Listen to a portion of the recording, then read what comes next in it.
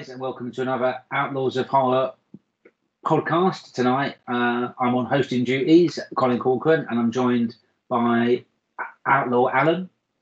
Hello, guys. And today we are having a special guest. He's recently published a new book, and we're going to be talking lots about the book because it is an extension of the Romero universe. That's right. We've got Daniel Kraus joining us tonight on the podcast. Daniel is a New York Times best-selling author. He's collaborated in the past with the likes of Guillermo del Toro on The Shape of Water, but also in his own right, he has produced a numerous suite of works over the past few years, including the likes of Blood Sugar, The Shape of Water, The Death and Life of Zebulon Finch. That's a 2-volume epic. Troll Hunter, which I believe was another collaboration. Scowler, Rotters, The Monster Variations. He has also picked up awards, namely 2 Odyssey Awards for the aforementioned Rotters and Scowler, and has been a Library Guild selection. He's also won some Best Fiction for Young Adult Awards. To top that all off as well, he's a Bram Stoker finalist. All in all, a good guy, a great Romero fan. His work that he's put together in collaboration with George Romero is quite astounding, and we're lucky enough to have him on the podcast and talk about it this evening. I'll now bring Daniel into the podcast. Hey, Daniel, can you hear us? Hi, Daniel, how's it going? Good. How are you two? Not too bad. Very good, thank you. I'll do a very quick introduction. This is Alan Keane. Alan's one of our Outlaws of Horror and a fellow published author. So I think he's going to be looking to grill you a bit as a fellow author. All Nice right. to meet you. Nice to meet you. Yeah, not grill as in, grill, but just after loads of questions about the whole movie. Right. Yeah. Well, I'm open to either. Let's see what happens. Brilliant. Well, thank you again for joining us, Daniel. I gave you a little bit of an introduction based on what your author's notes tell us. So hopefully that's all going to be good. Yeah. And I've just basically got some nice conversation pieces. So what I was hoping you might be able to do for us, because I've sort of seen some minutes of the story and that's very interesting, is just basically give us an idea of how you came to be involved with this George Romero project, the collaboration, and ultimately the book itself. Mm-hmm. I'm ready. Then fire away. Oh, that was the beginning. That was the beginning. So, yes. Oh, I thought you said you were going to tell me how it was going to begin. Okay. All right. So how did I become involved with this? George Romero died in 2017, and he died after a short span of having cancer, just a few months. And then about a month after he died, I got a call from his estate, and that's a fancy way of saying his wife and manager. And they said they had this, they were going through George's stuff, his work that he was in the middle of that wasn't, otherwise tied up with various entities. And he had this, and first and foremost among them was this novel that he'd been working on for quite a while, a good 10 years on and off. And they wanted to know if I would be interested in taking a stab at finishing it. I immediately said yes. George was my favorite artist, not just my favorite filmmaker, but my favorite artist, period. And I had really grown up on his films, in the same way that other kids might grow up on Star Wars or something. He was just a very important figure to me. So, I mean, that's kind of the bare bones of what happened. Then I proposed, then I put together, after reading George's manuscript, what he had written of it, I put together a proposal of where I would go with it. and they liked that. And then we went forward from there. We sold the book, and I started working on it, and it was a long, complicated process. So if we go a step back just briefly, I understand that you, first of all, have quite a long relationship with Night of the Living Dead. From what I understand, you were exposed, if that's the right word, to that as a young child. Can you tell us a little bit about that? I was exposed to the contamination. Not the radiation. Yeah, right. I saw Night of the Living Dead when I was 5 or 6 years old, is what I keep saying. But although I it's hard to remember back that young. And it made a huge impact on me. I watched that and Twilight Zone. Those were the two things that my mom really liked. And Night of the Living Dead, because it was public domain, was on all the time. So I saw it constantly growing up. I would see Twilight Zone every week when my mom watched it. So I didn't see Night of the Living Dead quite that often, but it was a lot. And it really was the first movie that had a major impact on me. I'm sure I saw, Disney movies and other things like that as a kid too, but I don't remember those at such a young age, but I do remember Night of the Living Dead. And then watching it and kind of growing up with it. I think that's a sign of a real classic in any medium when the movie seems to change with you as you grow up. I think as a little kid, I wasn't particularly scared by it because my mom wasn't scared by it. She was laughing along to the characters and shouting at them. So it was not a scary type situation for me. But as I got older, my reaction to the movie changed as I began to understand what it was about. Certainly from a young age, the ending of it was very startling. The main character of Ben was really kind of my hero. And there was, it was never, even back then, it was never funny when Ben died. That was always serious business. And then eventually I got introduced to other Romero movies. I think Day of the Dead was the next one I saw quite a number of years later. And then from there, just really became a fanatic, and just was a deeply, deeply interested in his work, and not just his zombie films. I was really, all of his work became very important to me. And I think that was part of what was important to the estate when finding someone to work on this book, that, there are any number of people out there who have written zombie books. So they weren't really looking for someone who had written zombies before. And I hadn't, and had no intention of doing it, actually. What they were looking for was somebody who had a proven record of collaborating, which I did, and just someone who had a deep appreciation for George Romero as a whole. My interest was never specifically zombies.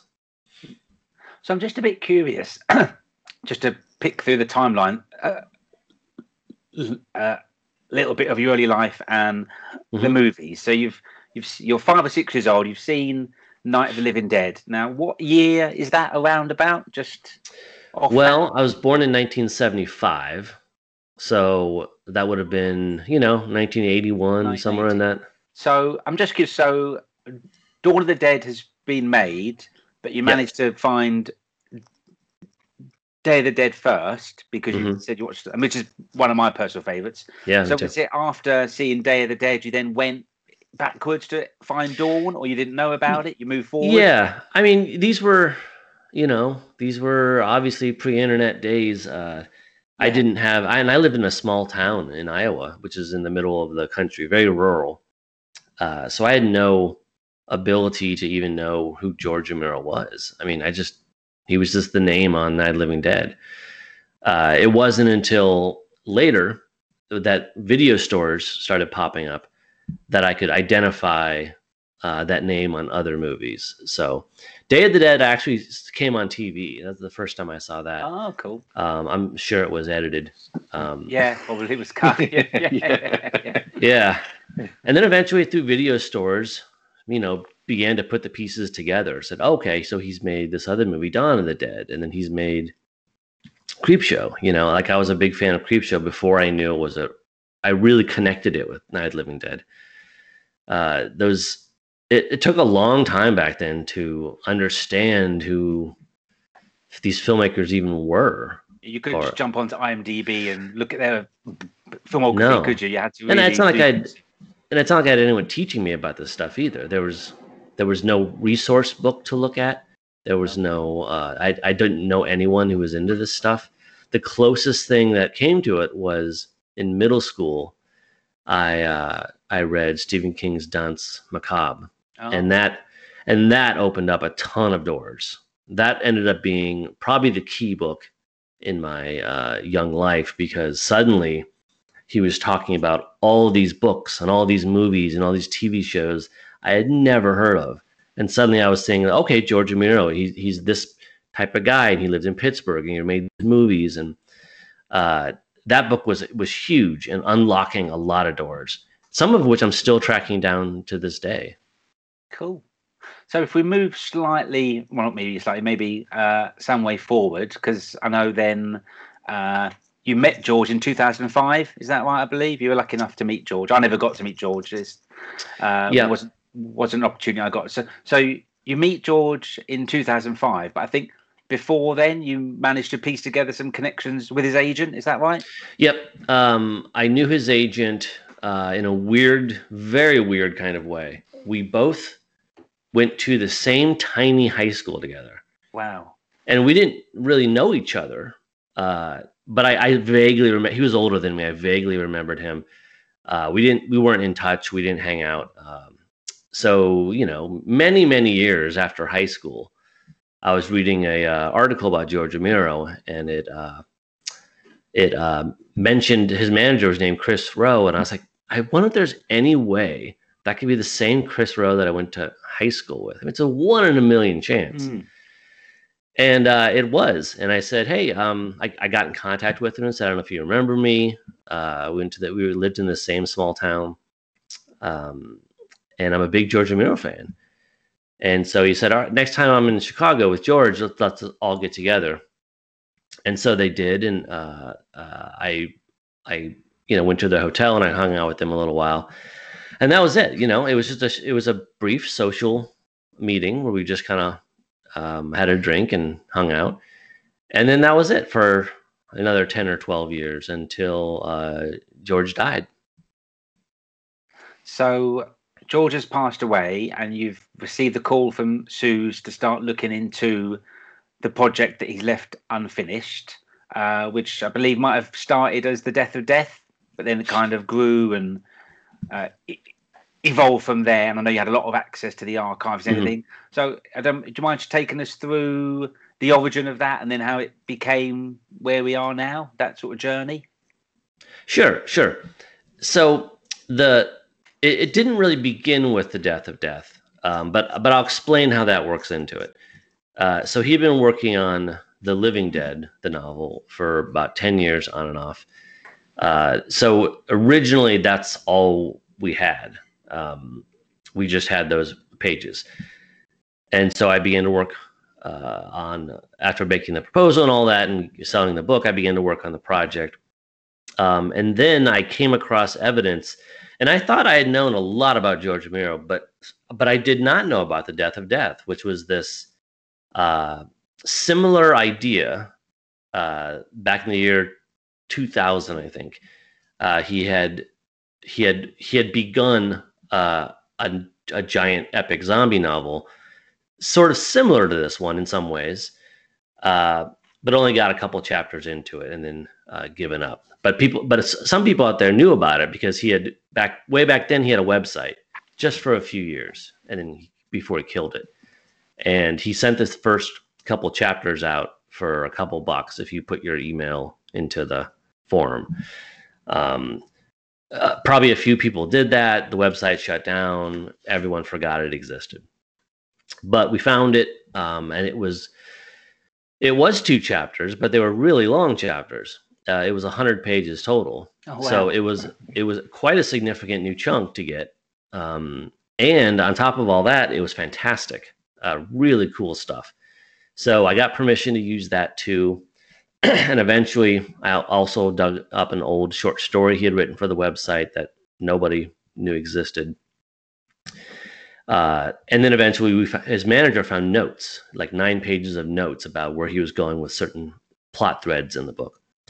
So we had all this material from all these different places, the biggest chunk of which was just what he wrote on The Living Dead. But we had a bunch of other stuff too.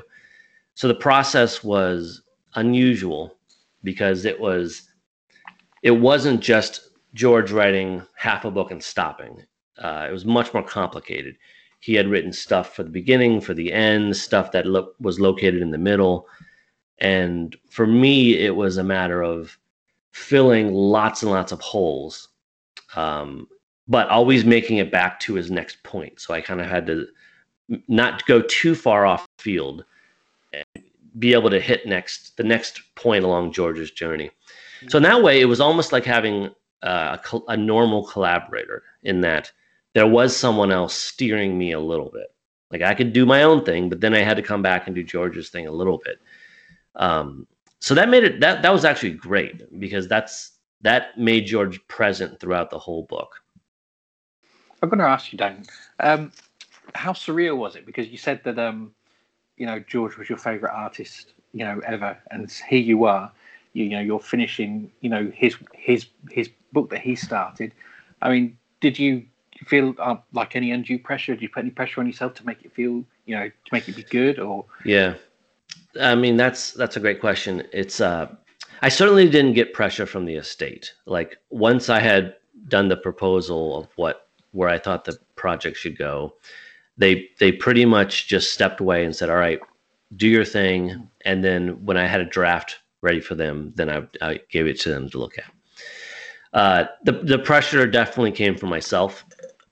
Night of the Living Dead being the first thing that I remember as a work of art, this sort of is the end of that story. So to be part of the end of the thing that was sort of my origin story as an artist, that's a lot to process. It is surreal. It's still surreal. When I look at this book sitting right here, it's still hard for me to understand how it exists, and I suppose that's one way to strike yourself with paralysis is to think about that too much.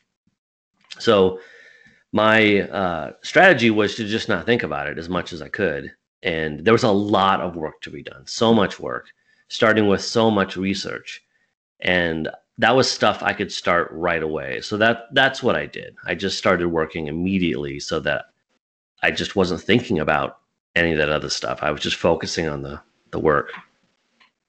And from what I understand, you've got some quite good privileged access to George's archive. Is that right? I think you managed to dig quite deep.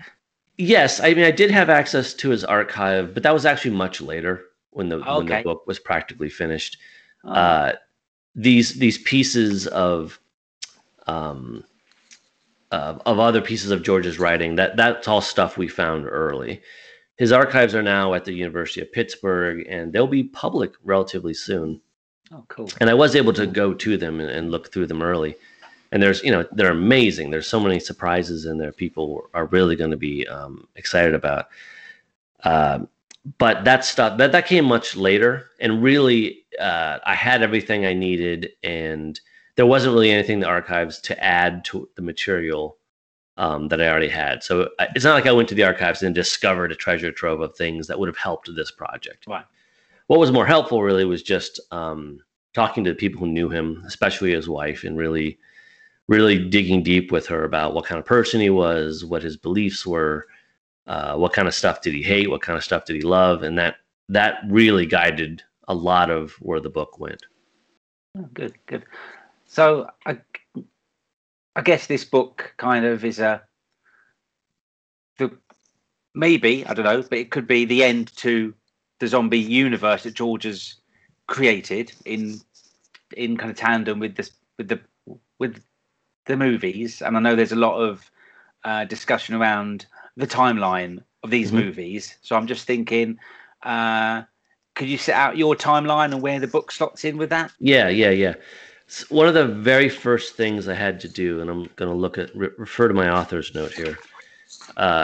was I had to establish a timeline of his movies, and that's not straightforward. The timeline of the films is not chronological to how they were released. Romero, when he thought about the zombie epidemic, thought about it. He ignored decade shifts. Like, that's pretty obvious. Night of the Living Dead is 1968. Dawn of the Dead doesn't come out till the 70s, and yet it takes place, what is it? 3 weeks later. So, you have to ignore the decade shifts. Yeah. So if you're just looking at how far from the epidemic or the uprising, from that point onward, the correct sequence is night, diary, survival, dawn, land, and day. And some of that information was easy to know, because some of the movies will just say right in the film how far apart, how long the zombies have been around. Other ones weren't easy. I had to go to either the commentary tracks or sometimes the original screenplays. In the case of Dawn of the Dead, I went to the novelization that he had written, co-written. So eventually I pieced it all together.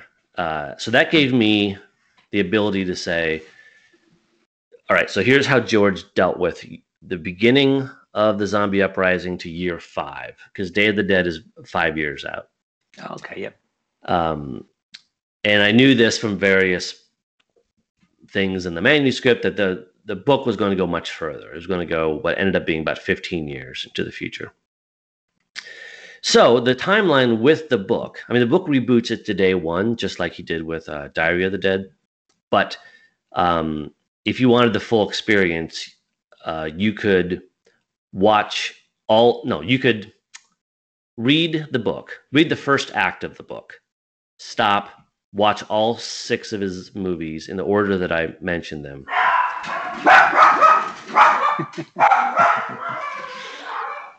don't know if that's any dissent or agreement. And then read acts 2 and 3 of the book. Then you would have the full scope of Romero's zombie story. And yeah, the book does sort of end it. That doesn't mean someone else, not everyone will necessarily agree with my interpretation of the ending. To some extent, they have to, because George has dictated a lot of the ending himself. Oh, okay. Yeah, like how, even if you go to the final scene in the book, that was dictated by George. Like he wanted it to take place in a certain place with certain characters. But within that, there's nuance that I had to come up with. So somebody else could, in theory, disagree with all that, and they're free to. But yeah, the book does posit sort of an end to the whole thing. No, yeah. I've read the book. I managed to squeeze in reading it. It came last weekend, and I was determined to read it. And I managed to finish it just before we've speaking this evening or this afternoon for you. And it's a real sprawling epic. And yeah, I can certainly see some of George's signature stuff at the end. It is really. Mm-hmm. I won't say anything. I'll give it away. But yeah, I certainly agree with that. I suppose what that makes me think, just dropping back into some of George's archive and then the films as we've talked about, did you dip into any of his other films to get any kind of inspiration or influence or any information? Definitely. Yeah, I didn't just study the zombie films. I had a pretty good grasp on all of his movies before, but I definitely went back and watched all of them again. And when there were commentary tracks by George, I'd watch those too. And then, of course, read countless interviews and stuff like that, just to see if he would ever drop little clues here and there. And occasionally he would. I wanted a broad sense of who he was as an artist, because it's not a secret that he wasn't a huge horror fan, in the sort of maturity of his life. I think as a young artist he was, but he never watched horror movies anymore. He didn't read horror, and he didn't start as someone who thought he was going to make horror movies. So the zombies were something he kind of backed into and became so popular that he sort of had to deal with them, like that. Those were the tools that he had been given by fate, and he was going to have to make his stories, some of his stories, using them as the metaphorical tools to tell his stories. So therefore, yeah, I wanted to study everything to get a sense of everything else he wanted to do. And yeah, I suppose if I had had access to the archives at the beginning, that process would have been broader, sure, because he had, just so many unproduced scripts that note undoubtedly would have given an even fuller picture of his interests. But yeah, I did the best I could using all of the produced documents. And those were key. Those were really key. His films, as well as the films that he loved. I studied those as well. The Tales of Hoffman and The Quiet Man, from what I gather, yeah. Yeah. Quite influential, Yeah. I would have thought. Yeah, both very. He had a whole list, and everyone asks about the list, and I for some reason I just never have it handy. I have it; it's in this drawer somewhere, right here. But yeah, he had a list of his favorite films that his wife gave me. So these were the movies that she knew that he watched over and over and over. So I studied those movies to see what if I could figure out, if I could see George Romero in those movies, if I could watch The Quiet Man and see scenes that I'm like, okay, I see how that influenced, whatever, Land of the Dead or something. And then I could try to be inspired by those same pieces of art. And that was kind of a strange idea, but I think it really paid off. And certainly the two that you mentioned, Tales of Hoffman and Quiet Man, studying those paid major dividends. Really opened up themes and ideas that I don't think I would have come up with otherwise. Did you ever get like a writer's block or anything, during this process? I mean, because if you're collaborating, and I've collaborated with people before, and I've kind of chatted with them and said, "What do you think we should do for this? How should we do that?" Now, obviously, sadly, you didn't have that sort of to fall back on. You only had like the notes and stuff. So, was there ever a point when you kind of think you hit a block and you just didn't know what to do? Well, there were certainly points when we received some of the other pieces or found other pieces of material that caused me to have to go back and change things because I might have been hundreds of pages into the book, and then we get these notes that say that George was planning to do something totally different. So I had to kind of reconfigure things. But those certainly weren't writer's blocks. It was more like writer frustration, but it was also writer excitement. It was always very exciting to get new material from George. Some of it would magically line up to what I had done. It was uncanny. Some of it didn't. Some of it was totally different, and I had to deal with it. But my favorite example is that we both independently invented a character, a fighter pilot named Jenny, who was an important character. I had no idea. I made that character, then I was writing it, and then got these notes, and he had invented the exact same character. Wild. That's crazy, yeah. That is crazy kismet, isn't it? And you're right, yeah. She's very pivotal in the story. I won't say anything more, but yeah, she really does move the plot along a lot. So it's quite, yeah. It's almost as if George from beyond the grave was guiding you, into being able to do some of his bidding, which is a bit spooky. But there you go. Can I ask, did you ever have any kind of conflict? Like you said, if you're writing the story and then suddenly you found out that George had produced these, these notes of how he wanted it to go, were you ever kind of like sat there thinking, oh, but my ideas just feel so much better? Yeah. I mean, I think anytime you collaborate, that's going to be an issue, but it's not necessarily a bad issue. It's kind of what you want. You want there to be two. Otherwise, you just write the book yourself. You want there to be two viewpoints that are going to interlace in interesting ways and hopefully push the other person out of their comfort zone a little bit. So I tried to welcome that whenever I could. And most of the times I would, because George wasn't around to defend himself, I usually tried to find a way to go his direction. Like, so if there was a next point that I had to hit, I would find some creative way to make it work. And this is why I did so much outlining and so much work prior to writing, is I had to get all these problems and issues figured out before I really got deep into the prose part of it. But yeah, there were certainly a couple sequences that I can think of his that did get cut out, that I couldn't figure out how they could work.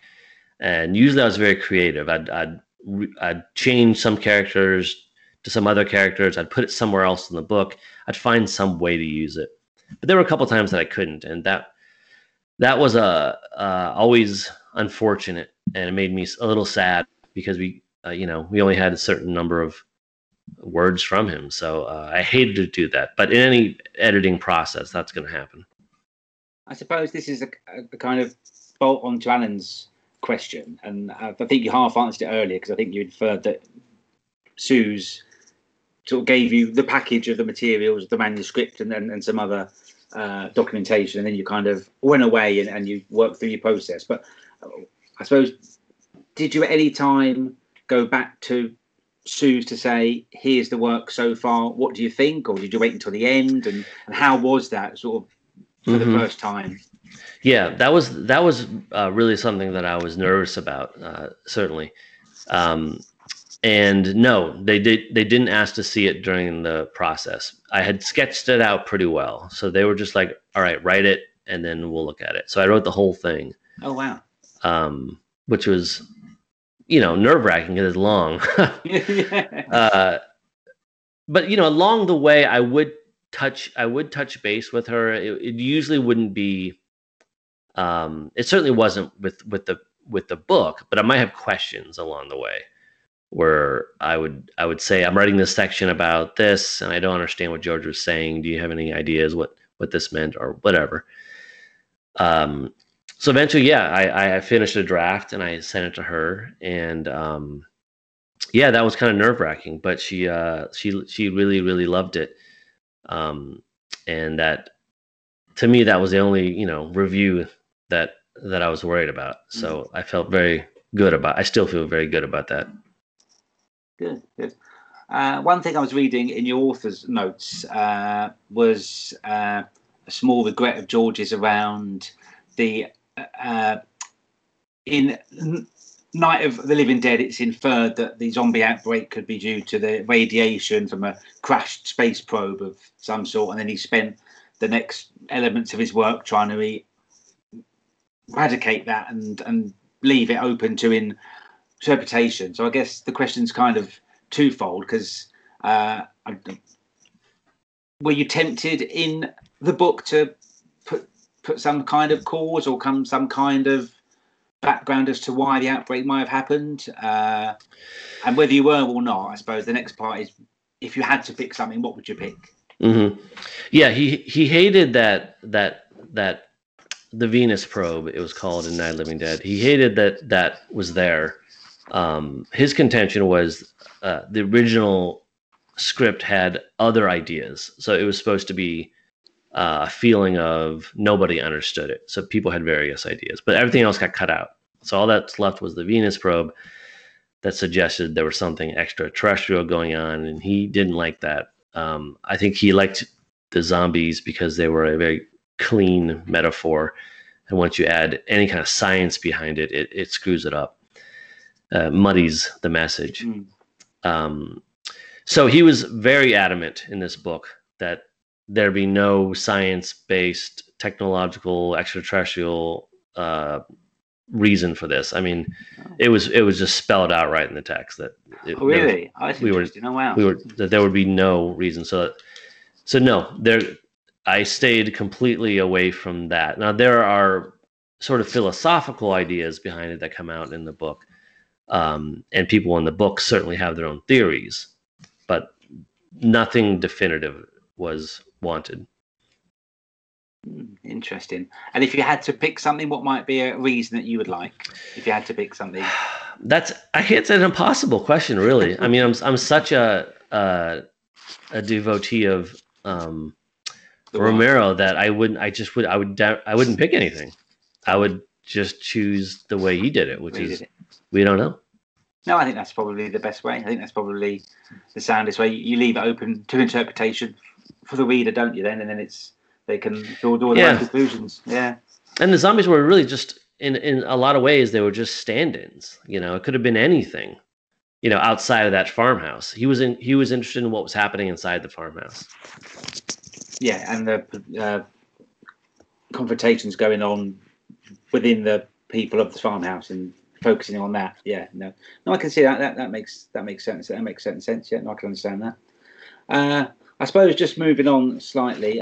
Talking about the book, it's full of little nods to Romero's universe, and I think the fans are going to spot a lot of nice Easter eggs in there, and little hints, to what they have seen in previous films and understood from his ethos. So I guess was it more you working those in as a kind of homage to George, or was some of that already in the source material? Most of that was me. Good. In some of the Day of the Dead page, or I'm sorry, Death of the Dead pages that we incorporated, he did some of that. But most of those little nods were me. And they have to be very, very minute nods because, the rights to those characters are all over the place. So any allusion to them has to be pretty vague or pretty sly. But yeah, I mean, it was important to me. I wanted to, this was sort of my chance to not just finish the story, but to really send off George in a grand way. And so there are things in the book that are kind of homages to George as a person. There's a relationship in the book that is really modeled after his relationship with his wife. There's a group of people near the end of the book who are modeled after the original cast and crew who made Night of the Living Dead. And there are nods to his work as a whole, with the idea that he was a storyteller, and once the zombies wipe out the world, telling stories becomes really, really important, an important way to remember our past. So all those things were ways that I could additionally honor him and what he had given me and given a lot of other people. Cool. No, it makes sense. I can see where that's coming from. I suppose what I would probably say is that they're definitely there to spot, and if I think the devoted fan is going to see them and appreciate those. I think that's definitely going to be a good talking point as more and more people get to finish the book itself. I suppose just perhaps moving slightly outside the Romero universe, I was thinking, was there any influences that you drew on externally to his universe? Any favourite horror films that you've got, or any artists that you like as well that may have drawn on? Not much. I mean, it was really, I had my hands full with just all the George Romero material, and then the art of his that he liked. So I studied those movies that he studied. I did go back and also watched the movies that inspired him to make Night of the Living Dead, just to get an idea of where he was at the beginning of his career. So that was stuff like Howard Hawks' The Thing, Last Man on Earth, various versions of I Am Legend, and a movie called Panic in Year Zero, which isn't as well known, but he claims was a influence. And if you watch it, it's very clear that it was a major influence. It's a really great movie if you can find it. I have to check that out. Yeah, it's like, yeah, it's once you know that it inspired Night of the Living Dead, it becomes very clear. Beyond that, no, I'm sure I was unconsciously influenced by things, as all people are, but nothing specific. Okay, just talking about influences and stuff, just to kind of move away just a little bit for a moment. What sort of things influenced you to start picking up the pen and start writing your own novels? Well, I started writing stories when I was very young, maybe like, I don't know, 6 years old, like really, really quite young. I had a friend who lived near me, and we would write, essentially we'd draw pictures of monsters. And then eventually we would write stories where the monsters would fight each other. So the stories were just an excuse for something to do with the monsters, kind of like Godzilla versus Mothra type of things. And I just never stopped. I wrote stories all throughout growing up, and eventually started writing novella length things, and maybe in middle school. And by high school, I was writing novel length manuscripts. So I can't really remember specific writers that influenced me before Stephen King. I probably got into Stephen King maybe around, I don't really know, 11 or 12 years old. Clive Barker was a big influence. Once I got into middle school and discovered him. Stephen King was very relatable. I think that's what a lot of people, especially where I was from, which was a small town. But Clive Barker wasn't relatable. Like he was writing stories that were urban and weird and transgressive and all these things that just blew my mind and were like nothing else I had. So I grew up in London, which is probably the complete opposite of your small town, rural Iowa background. And you're only about 2 years older than me, so we're quite similar ages, and grew up around the same sort of time. And I got into Clive Barker massively, and I still am. And I think probably what helped me is that I was in a big city, and I would hit all like the comic shops with friends, and we'd do the rounds and whatever else, and you would stumble across these things, and then you'd pick them up because they interested you, and you'd get more into it. But I'm just thinking, how did you discover Clive Barker through being in this sort of small rural town? And there were no Pinhead comes on the shelf. There were no comic book shops. There were none of that. What there was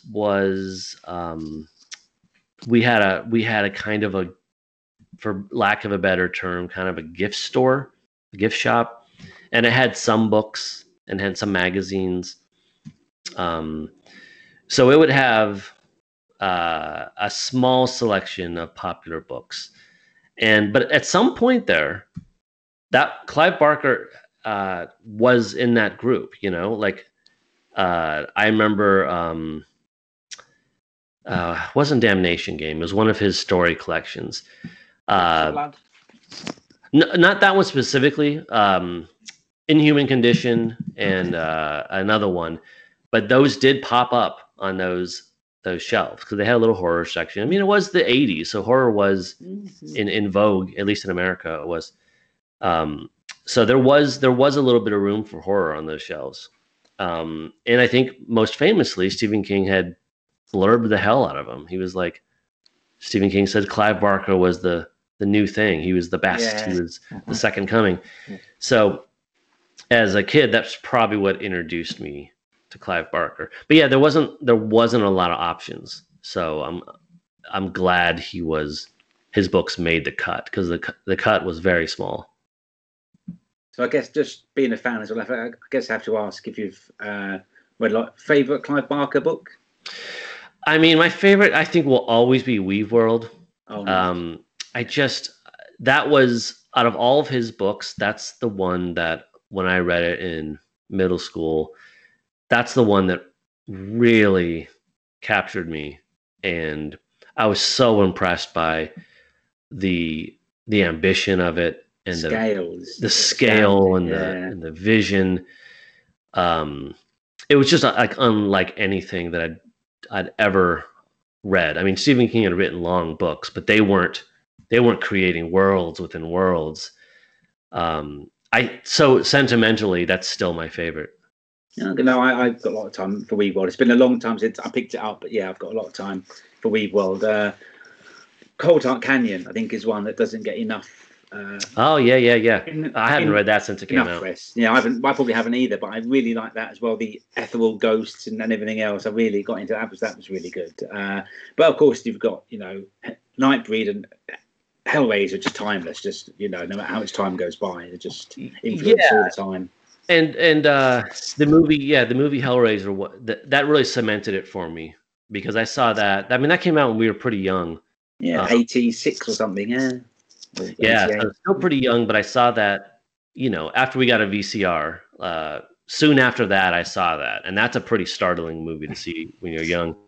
But again, it had that same, although it's tonally very different than Weave World, it still had that sense of this is a guy who's thinking in a way that I've never thought before. Like he's just creating, he's connecting thoughts in a way that's completely foreign to me, and so that was very exciting. So I don't know if this is a bit kind of personal, but forgive me if it is, but I can kind of relate to this in a way. So your mum's the sort of horror fan. Mm-hmm. She's introduced you to Night of the Living Dead. That's the start of your journey. So much time goes by. Now you're bringing home Hellraiser, which is definitely not Night of the Living Dead, and it's whole different thing. What do your parents think about this? Would they have known about that, or were they like thinking he's off on his own journey now? It's fine, or bothered? They largely didn't know about it. My mom probably knew about some of it, and she was fine with it. Like she understood that I liked Romero and Twilight Zone. She saw me reading Stephen King books and recognized these are all positive activities. I was reading all the time, and that's what you want to see your kid doing. My dad was very different. He definitely would not appreciate me watching certain things. So I think my mom and I had sort of a silent agreement that I could pretty much rent whatever I wanted as long as I watched it when my dad wasn't around. Excellent. I took full advantage of that. Good, excellent. No, it's good, and Clive Barker and his body of work really is definitely got to be something that anybody worth their salt in horror should get into, because it's just like you say, there are worlds to explore, and he goes to places you wouldn't necessarily expect. I recently managed to catch the Leviathan documentary, The Making of Hellraiser 2, which is great insight. Yeah, really, really good insight. Yeah, I know of that, but I haven't seen it. I also haven't seen the documentary about the making of Nightbreed. No, I haven't either. And I haven't even seen the Cabal cut. I just watched that. I hadn't seen it either. I just watched that last week.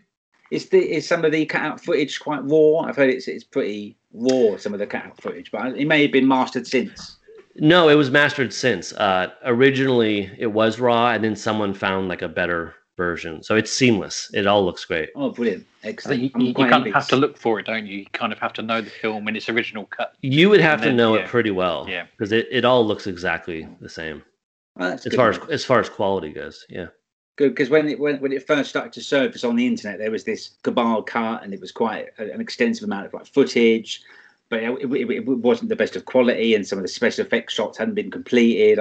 Not that I was ever put off, but I was just thinking that's going to be something I'm going to have to try to watch. But it sounds like it's been worked on again maybe since then. That's good. That's good news. I'm going to bring it slightly back to the world of Romero and zombies, just before this gets too much into my own kind of personal preferences. I know through some of the author's notes and having read the book that you did take that journey into zombie animals.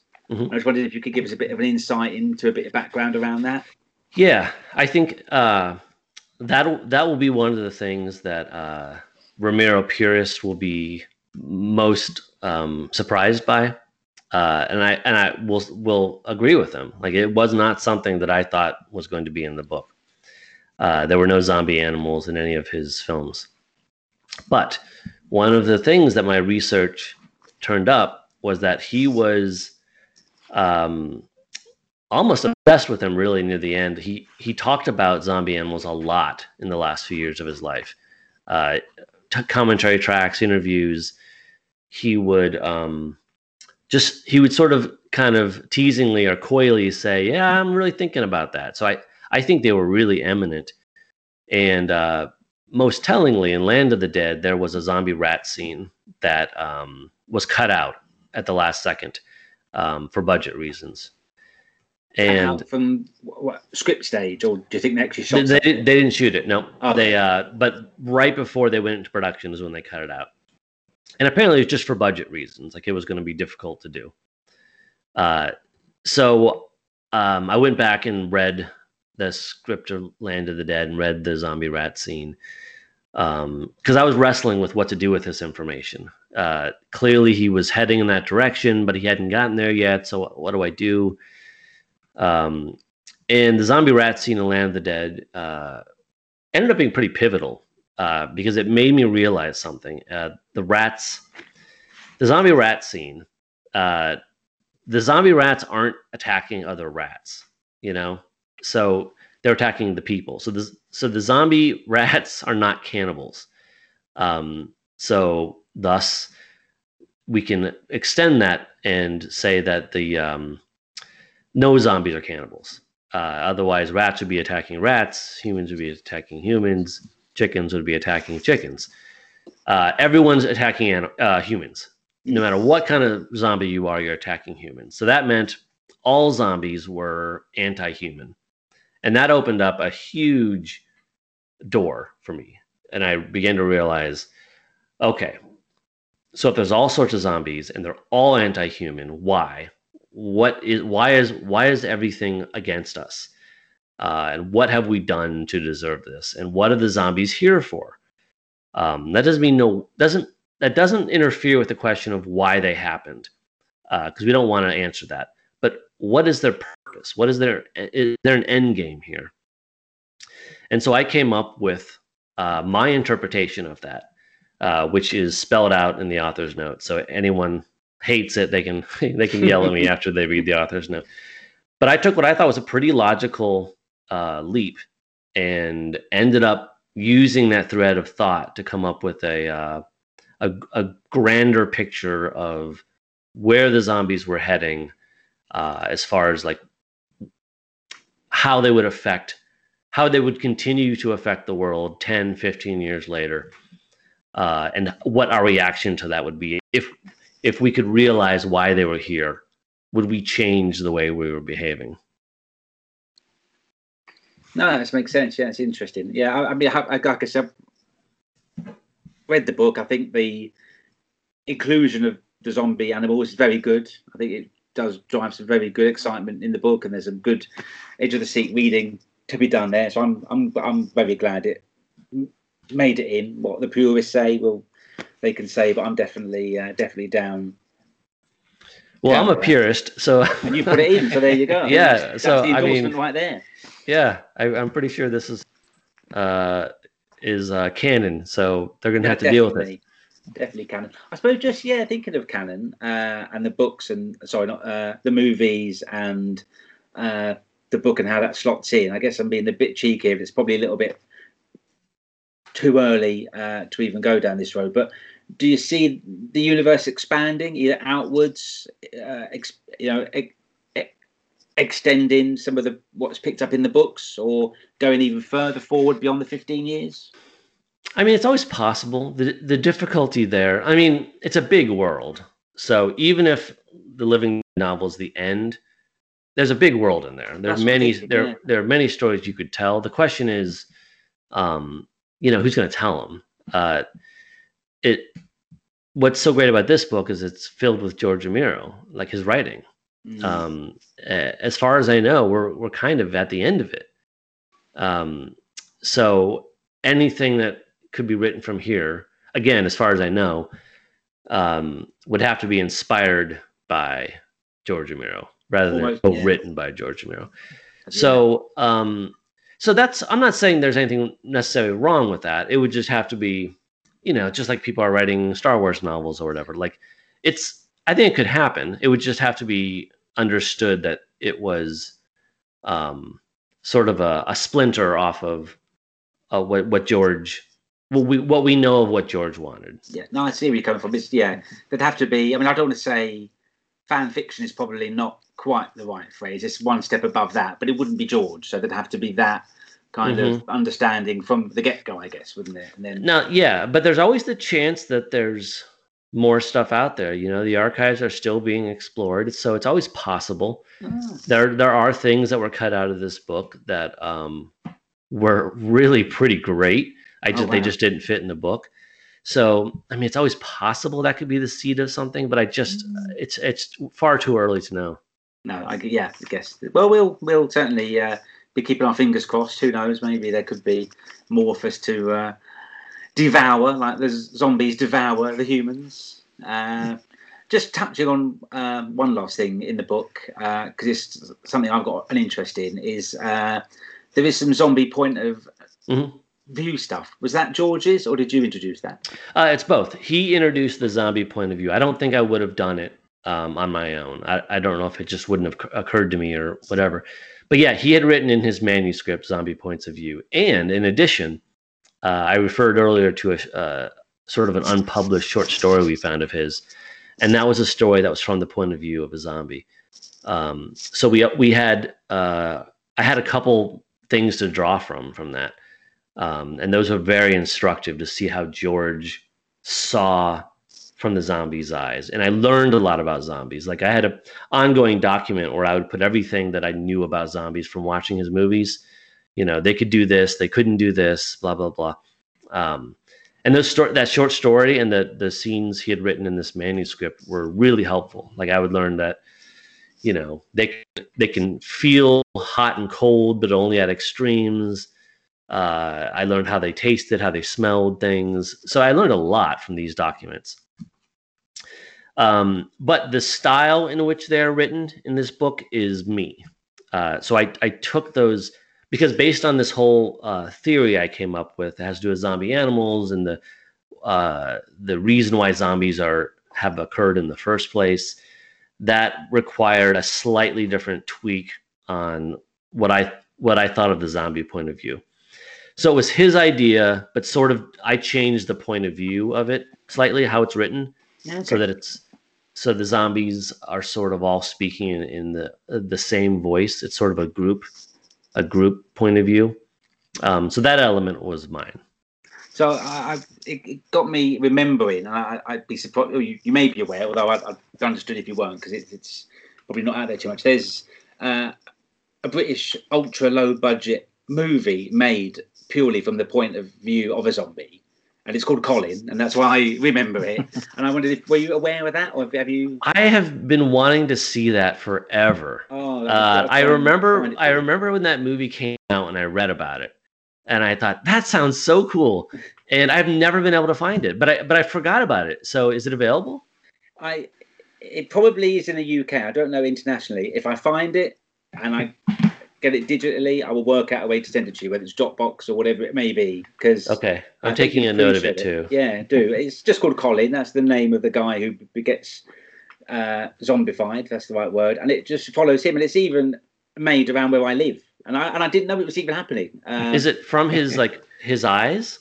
Yeah, you literally follow.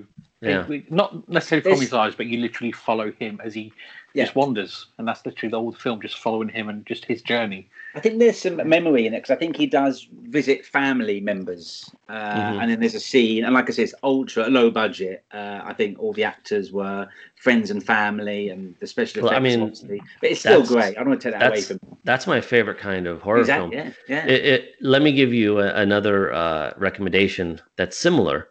Is there's it might be British too. I'm not sure, but there's a pretty obscure movie called I, Zombie. Not the small I, but like I, zombie. Oh, okay. I don't know anyone else who's ever seen it. And it's real low budget. And kind of it isn't. I don't think it's probably quite like Colin, but basically just follows one guy who's been bitten and is slowly turning into a zombie. But I think it's really interesting. And probably make a good pairing with Colin. A good double bill if you need. Yeah, if you can find it.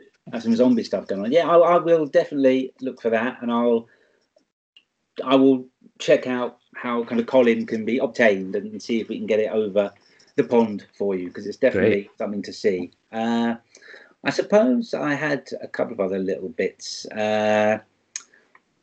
Zombie rules, always a controversial subject. I mean, not only do you stick to the origins of the movies and how they behave and how they act, I don't think I'm spoiling it too much here, but for a long way through the book, they referred to as ghouls, like in Night of the Living Dead, which I think was a really good homage. And then you even provide, actually, I just remembered in the book, you do provide a little bit of a background or reasoning to the word zombie. Now, forgive my ignorance, is that based on some factual research that you did, or is that just a bit of play for the book? Yeah, that's all real. Oh, yeah, good. Cool. The idea of the zombie is really a part of primarily Haitian voodoo culture.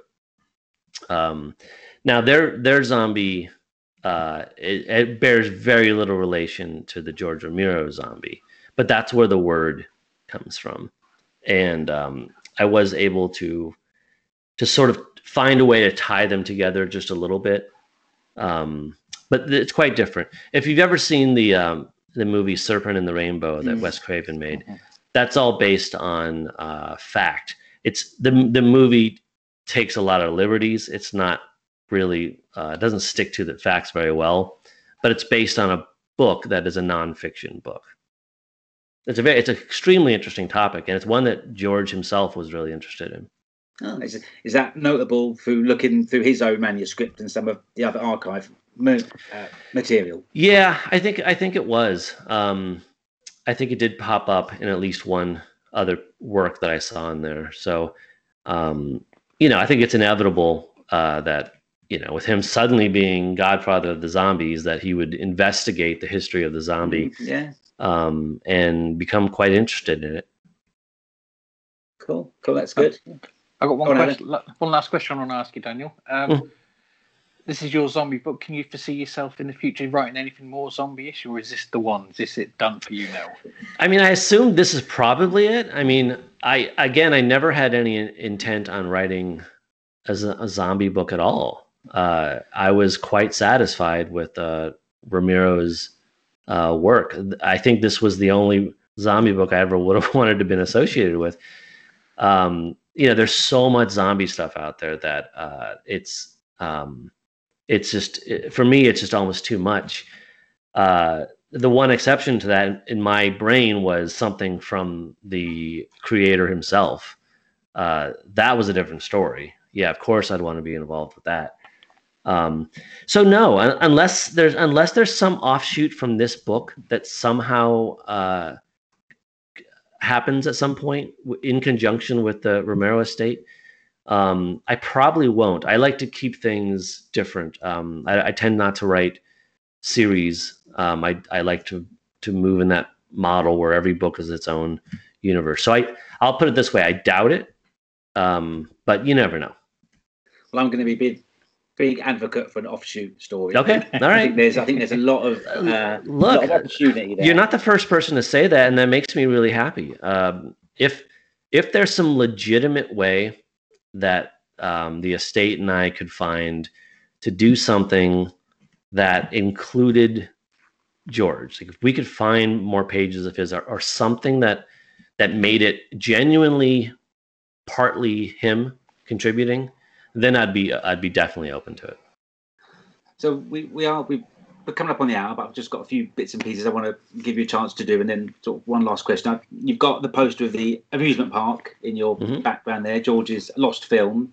I don't know if it's made its way over to the UK yet, but I know there's been a couple of screenings over there stateside. You've seen it, I guess. You've managed to see that, and it's pretty powerful piece of work from what I understand. Yeah, I mean, I think it's a major rediscovery. It was made right around the time he was doing The Crazies, and has that kind of energy. Like, it's really manic, and it's disturbingly bright. It's all out in the bright sun, and the soundtrack is loud and disorienting. It's a very disturbing film, and I can't wait for people to see it. And I think, from what I understand, the estate finally settled on a what do you call them, producer's agent or whatever, who will help them decide which distributor to go with. So Oh, cool. I think it will. I bet something will be announced pretty soon. I think people will be seeing it certainly next year, if not before. We look forward to that. Hopefully, coming to our shores very soon. So, just rounding off, I suppose. I just want to talk quickly about.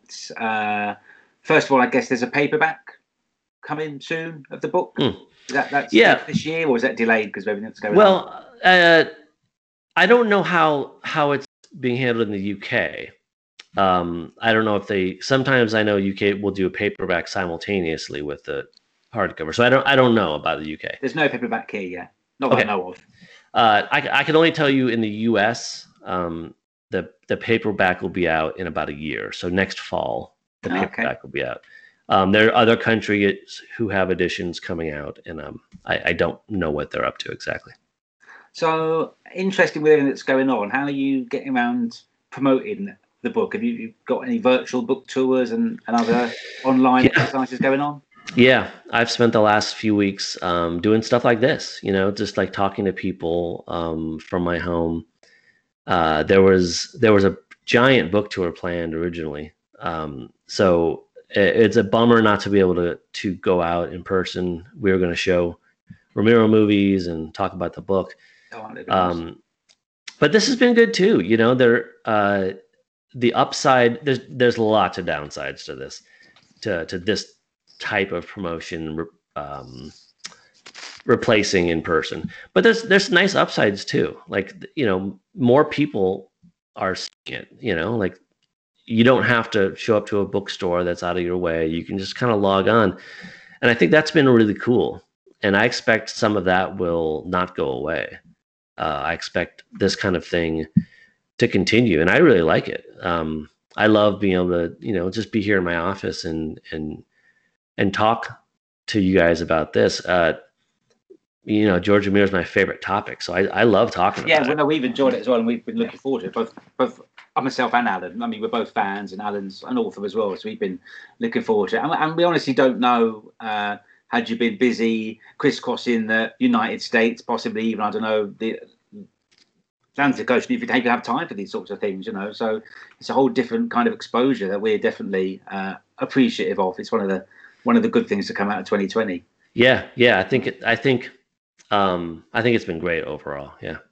So have you got any other works coming out? Anything on the horizon for us to keep an eye out for? Yeah, I do. I've had a busy year. I've had 5 things come out in 12 months. Oh, wow. I couldn't. But I picked the worst. I picked the worst year to do that. So of the 5 projects, Living Dead is the third, and then next month I have 2 other things coming out. I've got a kids book called They Threw Us Away, which is kind of a Watership Down type story with teddy bears who wake up in this trash dump and they have to figure out why they were thrown away. And then at the end of September, I have the first issue of a 8-issue comic coming out from Vault Comics, and that's called The Autumnal, and that's kind of a folk horror type thing. Oh, so you have stepped back into horror then, albeit not zombie related. Yeah. I mean, I love horror. That's sort of my safe zone, my sweet spot. I stray from it all the time, but I always come back. But it's interesting you talk about the children's books because, of course, Clive Barker wrote children's books, which you'd never think of. Yeah. Given what he's like, kind of famous for. So that's a good thing that you've done this. So you've got some good stuff coming out this year. We'll keep an eye out for that. We'll put some links and some kind of plugs below when this goes live. We'll get people where I guess they can get the book at all the usual outlets. Is there any where we should maybe go specifically that benefits you? No, Amazon money. You can try to avoid Amazon if you can. If it's convenient for you, go ahead. But I always prefer local bookstores. If you want a signed copy, there's a bookstore in Chicago called Mad Street Books, and they're handling all my signed copies. They're nearby, so I just run down there and sign books. Do they ship internationally? That's going to be my question. I'm sure they do. Yeah. I mean, I don't know how cheap it is, but I'm sure they do. If it's a signed copy, I mean, we're going to happily pay a bit extra for shipping. Yeah, I certainly would. Anyway. I know they have. I think I've seen photos of copies already in the UK. Cool. You're all over social media. I guess you're on Twitter and Instagram and all the usual platforms. Yeah. For now, until you get too busy again. I've had a lot of promotion to do, so I've been on a lot of them. But I do disappear every now and again for a while. But if you go to danielkraus.com, Kraus, that's always the best spot, because then it'll have links to whatever, wherever else you can find me. I definitely want to check out the Death and Life of Zebulus Finch. That looks like it's going to be that's my favorite thing that I've done. So yeah, was that a while ago you wrote that? Yeah, it was a while ago. I don't know how long ago. 5 or 6 years, maybe. Okay. Yeah, when I was going through some of your back catalogue and I saw you, I didn't ask Romero del Toro, of course, collaborating with him. That must have been quite an experience. Yeah, it really was. Particularly with Shape of Water, but any kind of press for a book is teeny tiny compared to movie press. Yeah.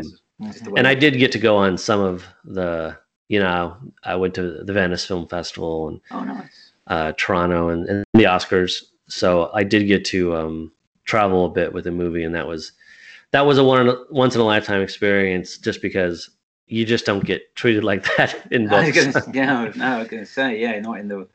Well, Alan, ever been to the Oscars? I don't. So is that something you can not the Oscars? No, lay claim to just yet. It's on my list. I haven't been there yet. Excellent. Well, listen, Daniel, you've been great. It's been awesome talking to you. We're going to plug the book. We'll get all your social media links under the video. It's going to go up on YouTube in about a week or so. We'll get it edited and a bit refined, and all my and irving. We'll get that all cut out so it looks like we know what we're doing of. And then, maybe have you back when your next piece of work comes out, or the paperback comes out. If you're happy to have a bit of time, we'll happily. Yeah, I would love to. This stuff I want to talk about, more Clive Barker and all those awesome stuff. Yeah, I mean, this was great. So anytime you want to talk again, you just let me know. Brilliant. We'll hit you up. Thanks very much. Brilliant. Thank you very much for your time. So I really appreciate it. Hey, my pleasure. See you guys. Daniel. Cheers. Right, take care. Bye. Thank you. Bye-bye. Bye. That was Daniel Kraus, and I think he's a really cool guy and a really chilled out dude. And I would say get his book. I've got the book. I've read the book, believe it or not, all 635 pages. I couldn't put it down, basically, Alan. I couldn't put it down. That was part of the reason why it got read so quick. It's really. I mean, I wanted to try to read it before we did this, but I kind of had it in my mind, if I can just read as much as I can, that will help, because it only came a week before. But I got it all read, so there you go. So thank you, Daniel, for your time. We're going to sign off. So here's Outlaw Colin saying, catch you later.